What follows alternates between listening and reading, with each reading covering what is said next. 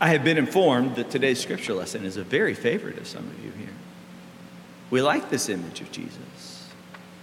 But I hope you won't mind if I start with a flashback. Pick up the story a little bit before what we read today. Start way back at the very beginning, when Jesus was coming into the world, and a heavenly spokesperson came to give the good news to his future mother. The angel came to this woman and made a rather lofty greeting to her. Maybe you've heard it. It's somewhat diminished in the NRSV translation that we read most Sundays, where it just says that Gabriel said to Mary, "Greetings." Call me old-fashioned. I like the old King James Version, which uses the language that might be a little bit more familiar to you. The angel began by saying, "Hail to you who are full of grace." And then Gabriel gave Mary some very specific instructions. Do not be afraid.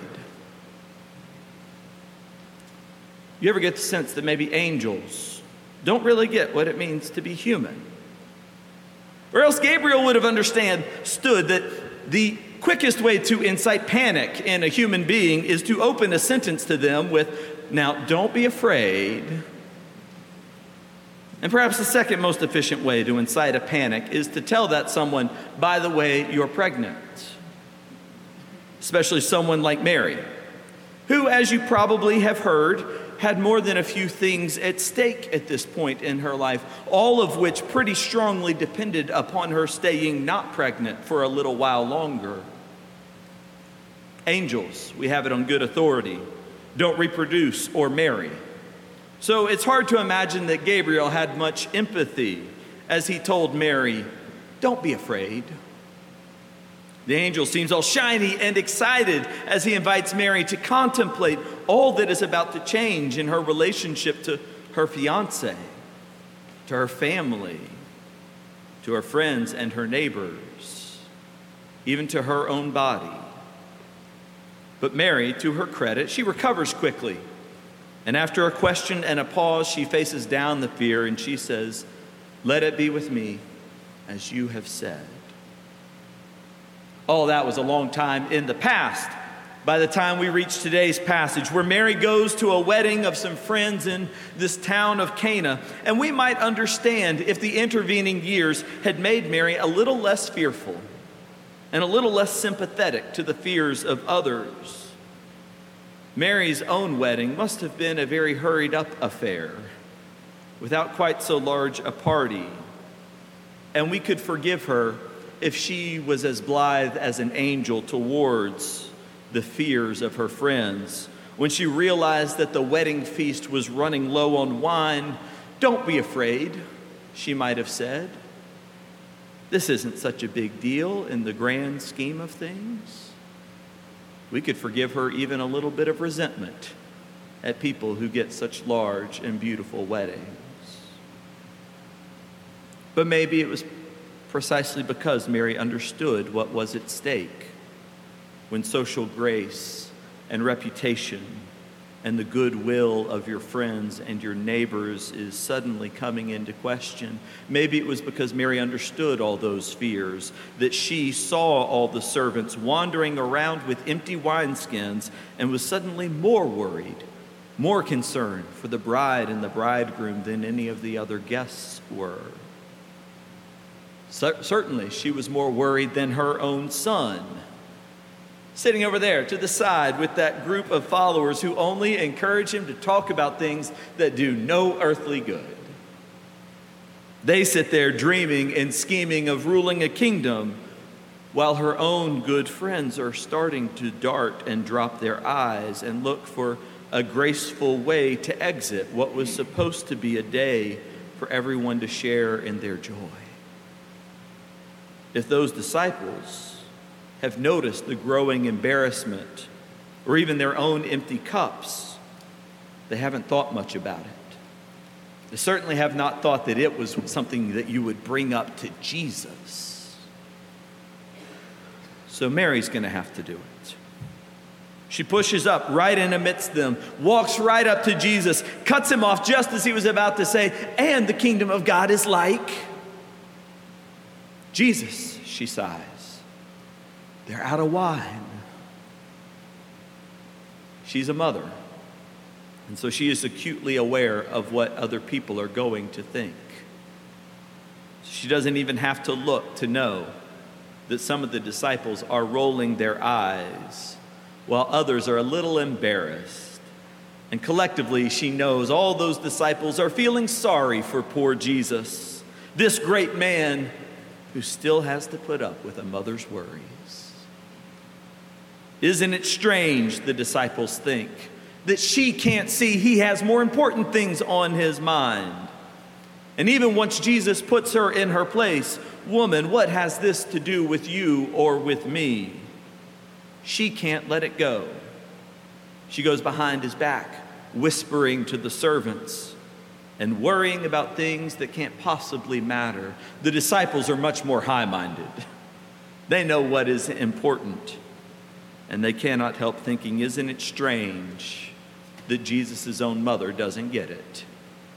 Isn't it strange how those who know us best often know us least? But of course, it turns out that the true strangers to Jesus are the disciples, who cannot entertain the possibility that Jesus might care about this stuff even more than we do. The disciples who are so wrapped up in what they want to hear that they cannot understand what Jesus actually says. The disciples think that his question, what has this to do with you and me, was meant to cut off his mother, to end the interruption, when in fact it was the question that Jesus has been longing for the disciples to ask. What does this have to do with you and with me? How does this work in the real world? They don't get it now, and the disciples will not get it for a very long time. But when Jesus starts a sentence by saying, the kingdom of heaven is like, his favorite way to end that phrase is like a wedding feast. The disciples see Jesus, and they are caught up in the revolution of it all, the romance, the cool factor. They see him homeless and wandering with just a single cloak and tunic to his name, and they see it as a noble sacrifice. They see what he doesn't have, and they hope that they can be as radical as he one day. But what Jesus wants them to see is the extravagance. They see him, and they think that maybe he's the one who's going to root out all the bad stuff. But they hardly guess that he's going to do it by bringing the good stuff. One time, Jesus went to dinner, and a woman came in and anointed his feet with the most wonderful perfume that everyone else had ever smelled. And while it was wafting through the place, a year's salary worth just poured out on Jesus' feet. The disciples tisked and said, "What a waste." But Jesus said, "Breathe it in." Another guy at another meal, this guy named Zacchaeus, he was a rich dude. He lived large, y'all. He got so caught up in the moment that he ran out of the party and just started making it rain on everybody. He said, "I'm going to give away half of all that I own. If ever I've cheated you, I'll give you 400% back in interest." And as Zacchaeus went out, Jesus said, salvation has come to his household.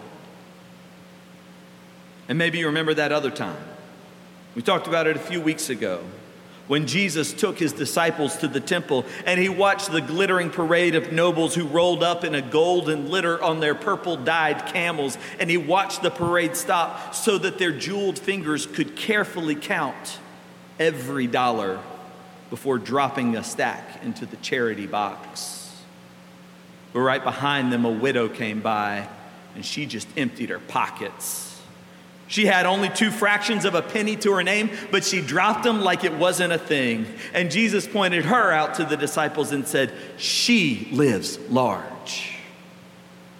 When Jesus walked into town, a party broke out.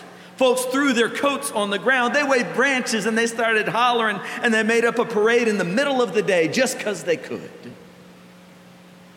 And it's the strangest thing that everywhere Jesus goes, a party breaks out. And fears are forgotten, and the disciples keep looking for the day when the kingdom will come. It never occurs to them that it might already be showing up whenever folks are celebrating the good stuff without fear. At this particular party, at a word from his mama, Jesus brought the best stuff in the house, 900 bottles worth of it, which makes me suspect that our prayers are too small. I come to God and I say things, God, just take this greed or this lust or this pride or this gluttony out of my mind. But God wants me to be a saint who shines in glory. I say things like, God, just give me the strength to make it to bedtime.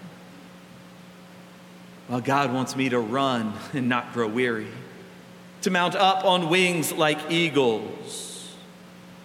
You know, sometimes I feel guilty. I am honestly afraid to pray for anything more than just enough. But I should be afraid to pray for anything less than enough to share. That, after all, is what grace means. It is a gift that God loves to share. The writer James Poulos explains the power of extravagant grace this way. He said, for 1,000 years, the basic idea of grace has remained the same, that you can be free of the fears of this world. The fearful spirit says, I have to do this, given the circumstances. But under the power of grace, the courageous spirit testifies. So, Hail Mary, full of grace, who walked right up to Jesus and testified. Who testified to the need, Jesus, they are out of wine. Who testified to the servants that Jesus would provide abundantly for it. Hail Mary, who was not afraid to submit even the trifling worries of a wedding feast to the abundance of Jesus. Hail to Mary, who understood that God is asking us not just to do less bad, but is longing to give us more good than we know what to do with or even to ask for. It's interesting, isn't it? That John tells us that all of this happened on the third day.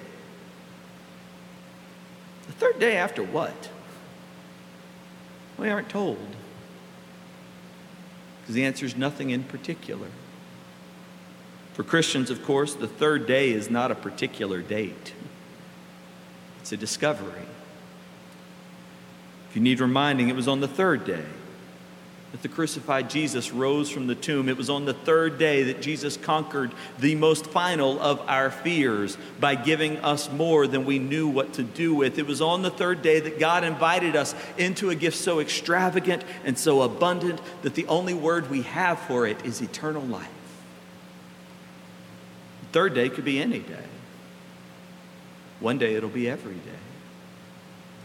It's the day you receive extravagant forgiveness, extravagant love, and generosity. And it's the day that you receive the courage and the power that make you extravagant in sharing all God's good graces. Do not be afraid. You are highly graced. In the name of the Father, and the Son, and the Holy Spirit.